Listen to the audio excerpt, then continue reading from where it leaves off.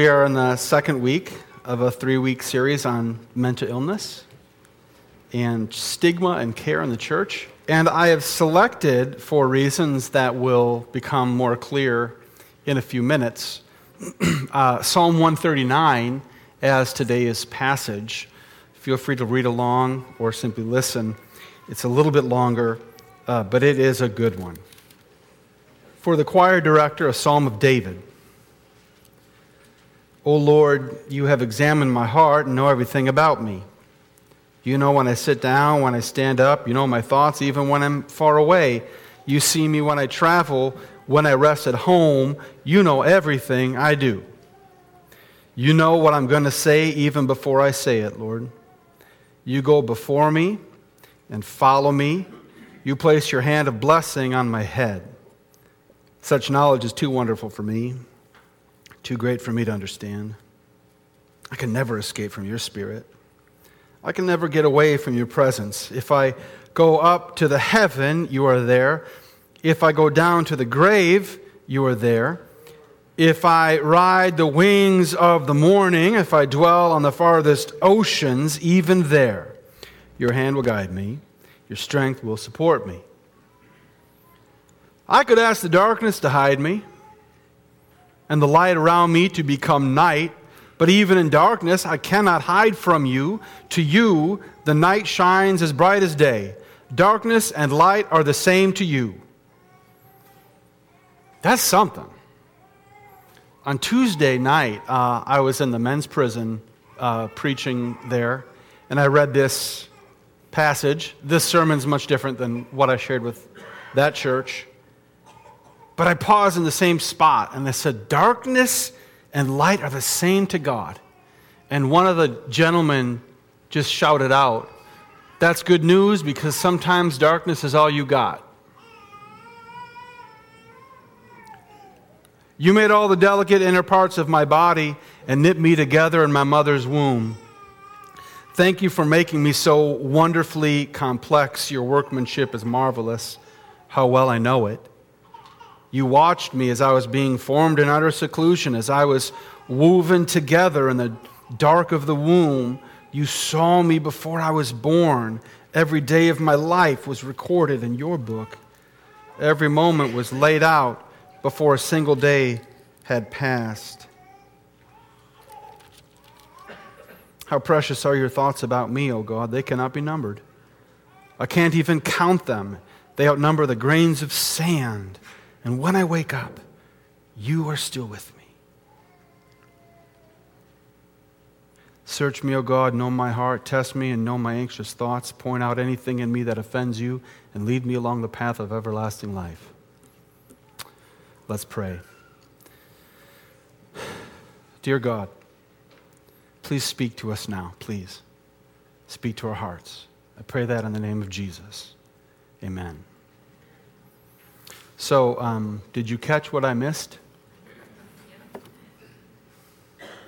If you're reading along, you probably had an advantage. There were 3 verses I skipped over. Did you catch that?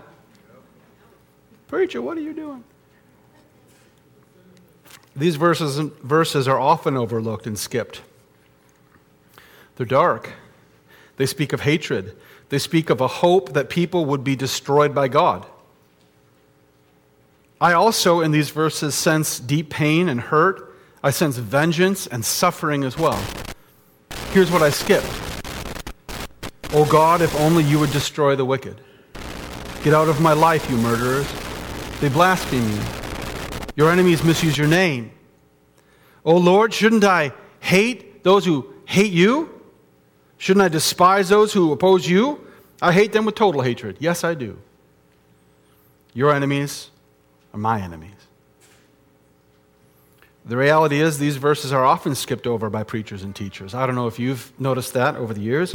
Just last year, I heard one of my favorite preachers in the country preach on this psalm, and it was a great sermon, powerful sermon. These verses were not read.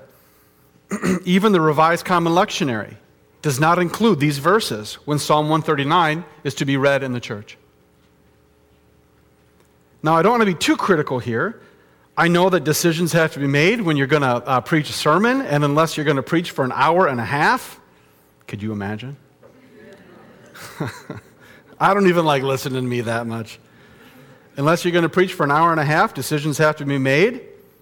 But I do think the tendency to skip over verses like this does highlight a tendency in the church, a tendency of Christians and preachers to skip over things that are messy and difficult and dark.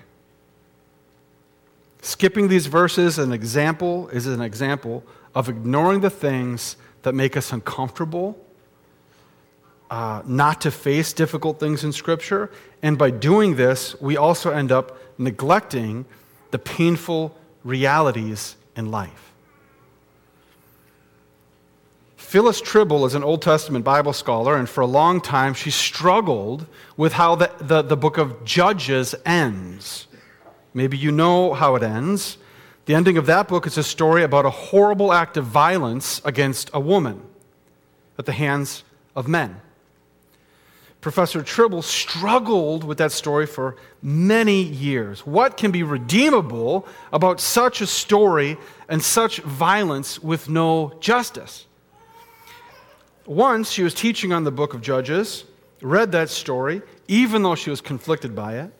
After her lecture, a young woman approached her and said, "Professor Tribble, I want to thank you for sharing that story about that woman in the book of Judges.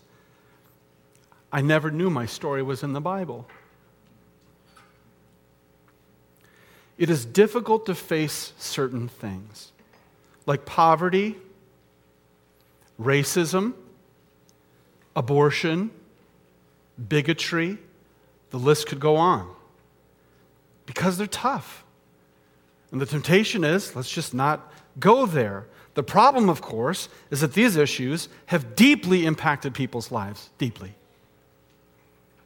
And so a preacher is sometimes forced to make a choice. Do you go there, knowing that some will be offended? Do you go there knowing you are not equipped to navigate these waters? Do you go there even at the risk of being seen as too political? Or do you ignore the pain and the suffering of the people that God has asked you to serve?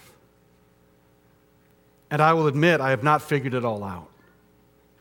I wish I have. But I do believe that when it comes to mental illness, and this is true of other issues as well, silence isn't helping anybody. And when a life has been impacted by mental illness, that is a passage in a person's life that should not be ignored or skipped over. Last week I spoke about the stigma that exists on mental illness. I shared that it is referred to as the no casserole disease. Maybe you remember that.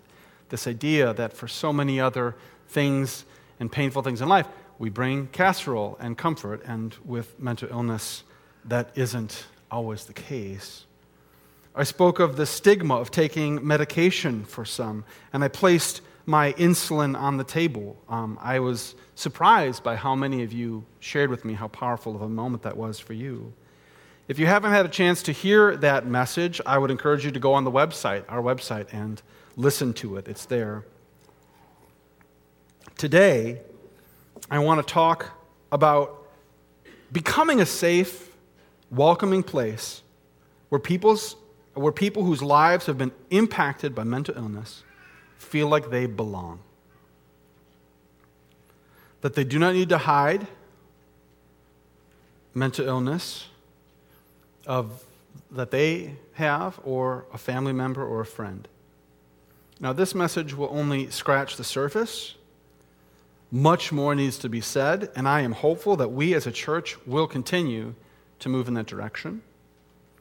But for today, let me make a few comments on how we as a church can cultivate being a safe, non-judgmental, compassionate place for those whose lives have been impacted by mental illness. First and foremost, I talked about this last week too, but that we talk about it. In her very helpful book, Troubled Minds, Amy Simpson shares that while 80%, this is a study she cites, 80% of church leaders believe that mental illness is real, treatable, and manageable, caused by genetic, biological, and environmental factors. 80%, I think, not quite 100, but it's a majority. Still, about 12% of those same leaders said that mental illness is only 12% said that mental illness is openly discussed in healthy ways in their church. So there's a lot of room for growth here. I think that one of the important steps here, and this may be a little unfair, but I think it's true, is it will take a courageous step for people to share their stories. I talked about the stigma of mental illness last week. Mental illness can be such a difficult road for those who have it and for family members and friends who have it. It can be confusing. Questions like, why is this happening? What did I do wrong? How do we live with this? Who can we share this with? And last week I raised my hand and I admitted that the silence on this issue in this specific church starts with me. I just haven't preached it before. And this is going to change. And I'm committed to working with leadership here and staff to find more ways to open up this conversation, to provide safe, compassionate places for stories of mental illness to be shared. But this is going to take courage, a courage from the Holy Spirit. It's going to take strength. Last week, I also shared that a quarter of us in this room will be diagnosed with a mental illness at some point in our lives. Add to this family, friends of those with mental illness, and there's likely maybe nobody in this room whose life has not been impacted by mental illness in some way. Cultivating a culture of talking about mental illness will be greatly aided by the courage of those who will choose to be vulnerable and take the risk and to share their story. And I have had so many of you share with me your story a little bit this past week, and I applaud you, and I'm just proud of you, and I'm proud to be the pastor of this church with such courageous people like yourselves. Far from being,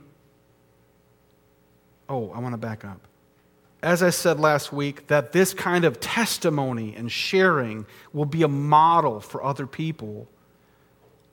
It will model the power of revealing our brokenness like Jesus did in showing his scars to his disciples. And far from being weak or shameful, through the lens of God's wisdom, revealing brokenness is inviting to others. It builds faith. It encourages others to know that they're not alone. In a word, it is powerful. And so, the courage to share our stories. Another important step to cultivating a safe and compassionate place is listening. Listening without judgment, listening not as an expert, listening with compassion and love, listening with a commitment to learn, not to teach. This requires humility. I asked a therapist recently if there was one thing I should say in this series on mental illness, what should that one thing be? The response of this person was humility. We don't know what it's like to walk in the shoes of another person. We must be humble. When it comes to being a friend to those whose lives are impacted by mental illness, that's what we need. I shared last week about my type 1 diabetes, and again, I fully know that mental illness and diabetes are not the same thing. But when I was diagnosed with diabetes, I was amazed at how many experts on diabetes were in my life.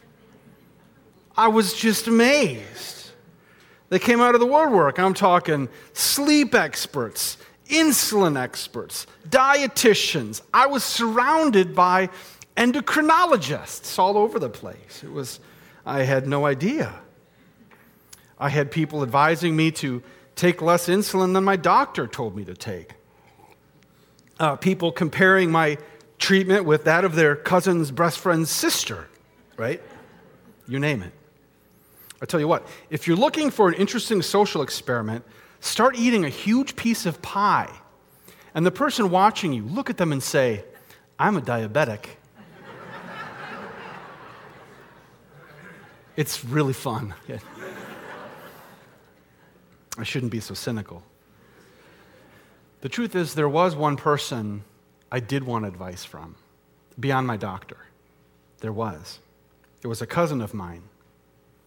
She, like me, was living with type 1 diabetes. She had been managing hers for years before I developed it, and so I was so curious about what advice she would have for me on these matters. I so looked forward to hearing what she was going to say. But she surprised me. When we finally had the chance to talk, the first thing she said to me, how do you like your doctor? No one had ever asked me that, except for another doctor. I said, I think he's pretty cool.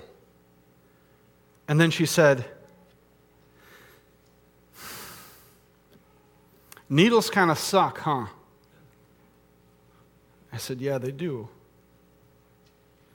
And then she said, so are you getting lots of advice from other people, or is it just me?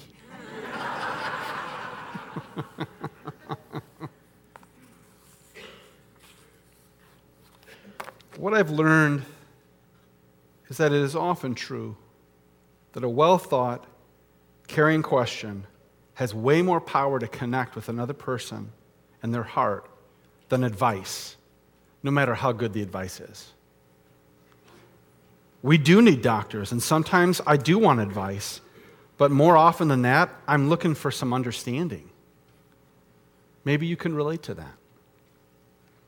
I read an article recently from Time magazine about how people can help friends and family who have depression, anxiety, or other mental illness. The article was super helpful. Here's just a little bit of what they talked about. They said that most of the time the error is a sin of omission, not commission. In other words, the fact that we are afraid to talk about it, so we don't bring it up at all, communicates pretty loudly that this isn't something we should talk about. They said that getting someone to talk about a mental illness, that's not the goal. The goal is to demonstrate to our friend or a family member that we care about them, that we love them, and that we want them to know we want to be a friend. And when someone does take the courageous step to share, that's not the time for advice. I guess I kind of already covered that. This was interesting. One of the most powerful things we can do is to admit we don't know much about it. I don't really know a whole lot about depression. I don't know a lot about obsessive compulsive disorder. What can you teach me about it? And finally, they said it's important to kind of break the awkward silence with a compassionate, well-thought question. Finally, I want to offer this as a way for us to cultivate a place of safety and a place of belonging in this church, is that we be a people not obsessed with normal. Last week I talked about it in terms of perfection. Do you know what I mean? There are a lot of places that have an obsession with normal. We want our kids to be normal. We want our parents to be normal. We want life to be normal. We just want a normal church, for crying out loud. We want normal faith, a normal home, a normal job. It reminds me of this great scene from the movie As Good as It Gets. Helen Hunt's character is struggling with this new relationship that's developing with Jack Nicklaus's character, and his character has obsessive compulsive disorder. He and Hunt's character are kind of starting to date, and Helen Hunt is having a really tough time with this. She's very torn, and she's talking with her mom, and her mom says, "Well, what do you want?" And she says, "I just want a normal boyfriend." And mom looks at her daughter with such compassion and she says, "Honey, that doesn't exist." Turns out, normal is simply a setting on the dryer and the dishwasher. None of us are normal.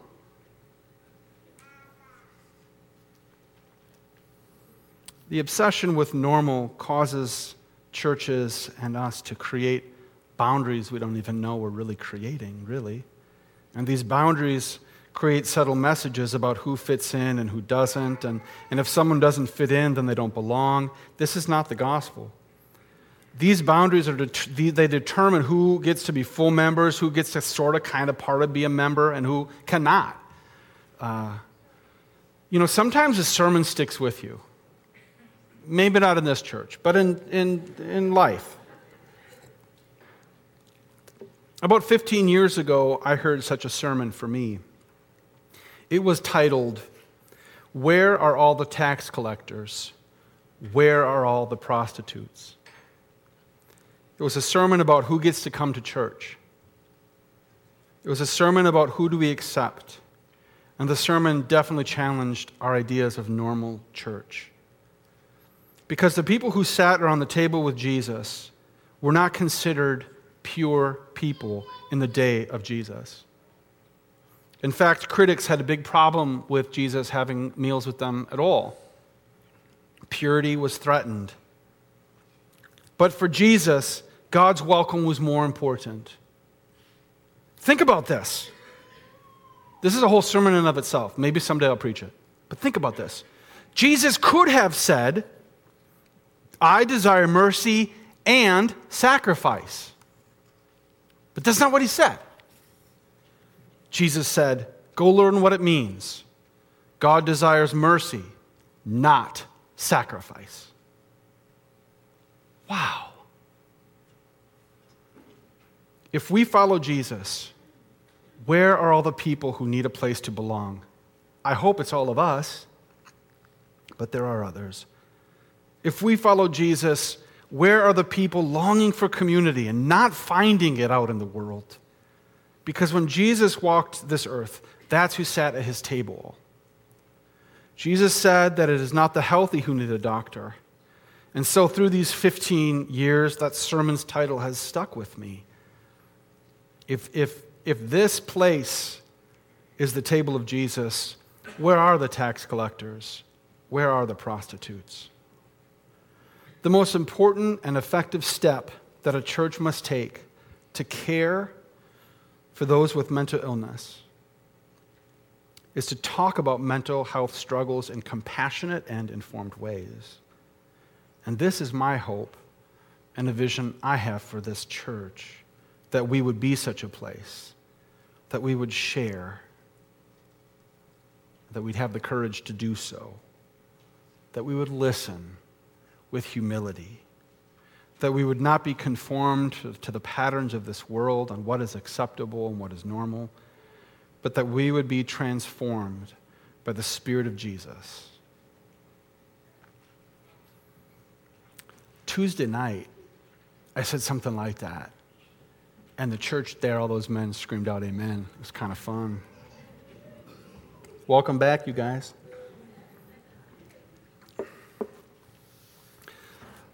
Next week, I'm excited that Karen Nelson will be sharing on the topic of self-care. So, to be continued. Let's pray. God, I imagine there are many things I should have said that were not said. And so I ask that your Holy Spirit would speak those things.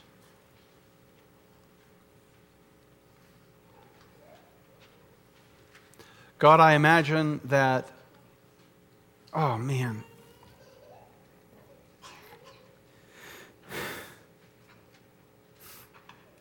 God, I know so many of us, mental illness is a part of our lives and the lives of those we love so much. And so I ask for your guidance, for you know us wherever we go. Your thoughts about us are too much for us to even comprehend. And so I pray for healing. I pray for treatment that is effective. I pray for love and compassion. I pray for courage. I pray that those of us who have chronic disease, that you would show us how to take ownership where we need to take ownership. Show us how to tell our stories. I pray this in the name of Jesus and by the power of His Holy Spirit. Amen.